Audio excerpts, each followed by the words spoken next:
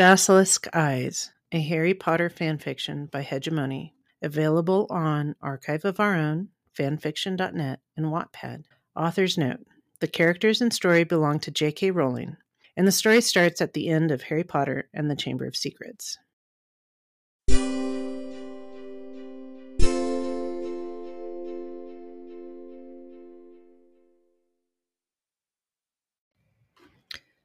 Chapter 37, The Owlery.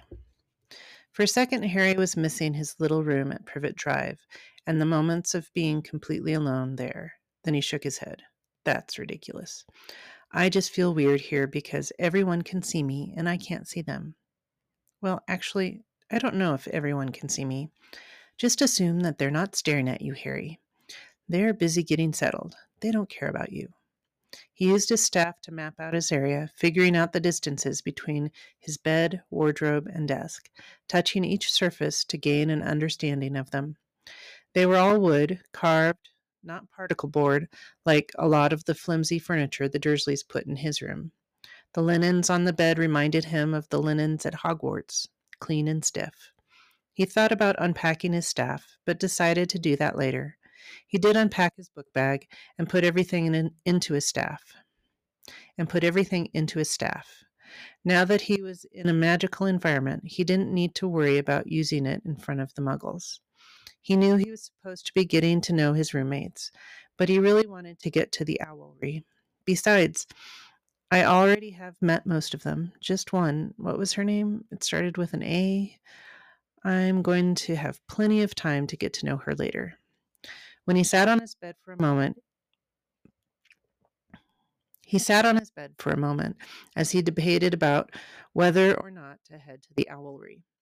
As he struggled internally, he listened to his roommates, trying to figure out who was where and what they were doing. He was listening to the girl on the other side of the room, whose name he couldn't remember, talking to someone in a low voice. Why are you staring at me? May asked. What? Quit staring at me, she insisted. I'm not staring. I can't see. I'm not looking at anything. Harry felt the heat rising in his neck. Right, likely story. May, her mother pleaded. Hush, leave him alone. He really is blind, remember? Tony was telling you. Yeah, Tony also said that he's the boy who lived, and you know that's a lie. Harry stood up and said, Navigant Owlery.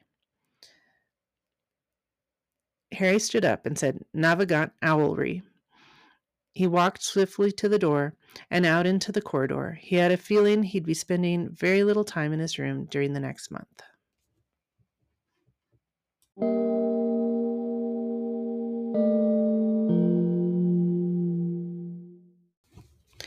As Harry made his way back down the corridors that they had traveled through on the tour toward the Owlery, he wondered if he should try to find Mr. Burbage first or just go to the Owlery on his own. He finally decided to try to find Mr. Burbage in the reception area and told his staff as much. His staff took him directly to the reception desk. There was a steady and very loud clacking noise that put Harry in mind of an old-fashioned typewriter, but not quite.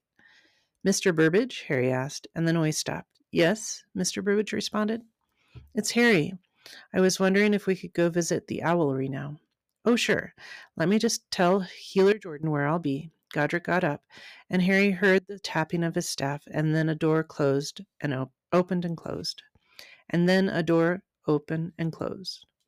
Harry's mind was on Hedwig, and a litany rang through his head. Let her be okay. Please be here. Let her be okay. Mr. Burbage came back through the door. Harry, he asked. Yes, I'm over here.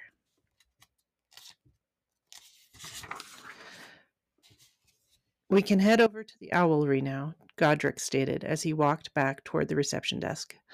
Should I just follow you, or should I cast the navigation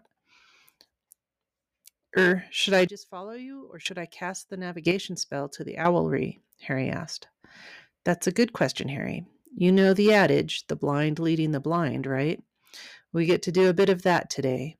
We'll use the sighted guide technique that I think Healer Jordan taught you, except for the sighted part. He chuckled at his little joke as he came around the desk to stand next to Harry. Harry groaned, giving in to the bad humor.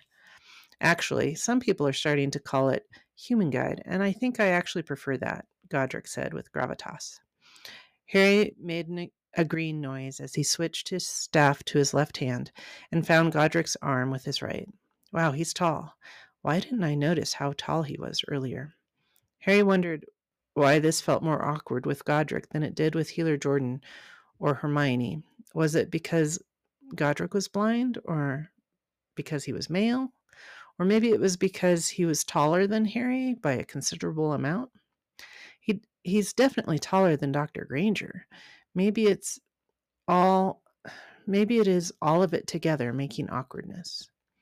He puzzled over it. He was touching more people in the last week than he had all last year.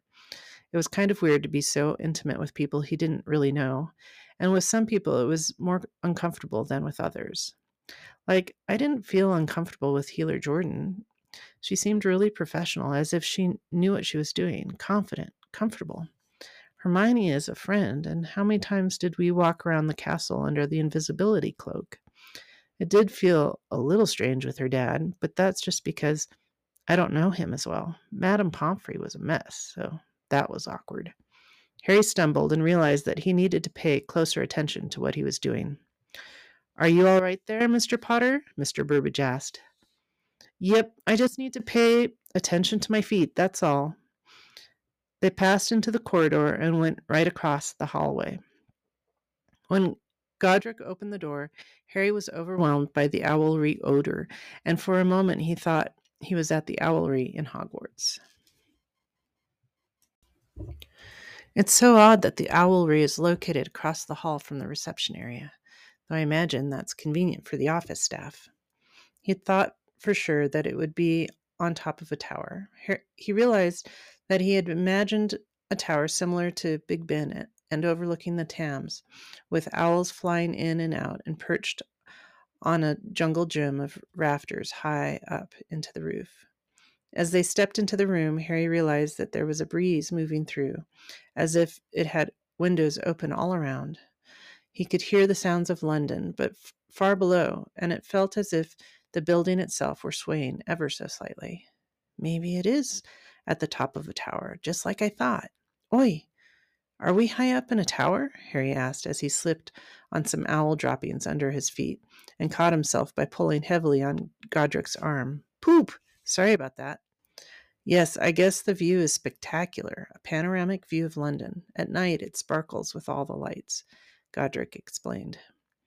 Then there was a cooing hoot, explosive flapping, and Harry felt feathers and wings dashing against his face and the side of his head as a weight landed heavily on his shoulder, piercing claws digging painfully into his skin. Tears sprang to his eyes, the result of both joy and pain. Hedwig, he shouted. He reached up to feel her familiar form with his right hand while bracing his left shoulder by gripping his staff. She launched off his shoulder and landed nearby. Harry followed, using his staff to locate the base of the perch she was on. Harry followed, using his staff to locate the base of the perch she was on. Watch out, there are droppings everywhere, Godric cautioned as something brittle crunched under his feet. Oh, Hedwig, I'm so glad you're here. Harry was euphoric. Harry, I'll return to the desk now that you've located your owl, all right? Mr. Burbage asked. Yes, thank you so much for your help, Harry said as he stroked Hedwig's wing and accepted her nip on his fingers. There's a mat outside the door that you can wipe your feet on when you leave so that you don't track anything in the hallway, Godric advised as he exited the owlery. It sounded as though he were taking advantage of the mat. Okay, thanks. Harry turned back to Hedwig after the door closed. Oh, Hedwig, I wish you could tell me where you've been. As if responding, she hopped on one foot and stuck the other one out to Harry. He followed the contours of her body down to the foot and found a couple of scrolls. Who else was sending letters, Hedwig? He was curious and untied them, but just stuck them in his pocket to read later. He didn't want to sit down in here.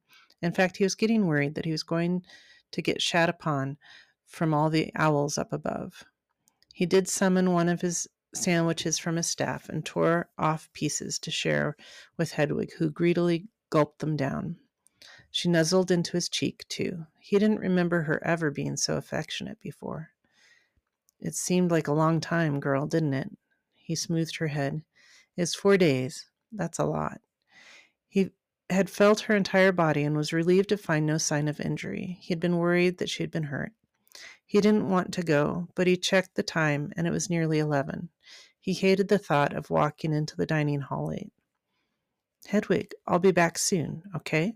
She hooted dolefully in reply, and he felt terrible leaving her. He left a big chunk of the sandwich with her and said, Navigant dining hall, pausing only to scrape the owl droppings from his feet.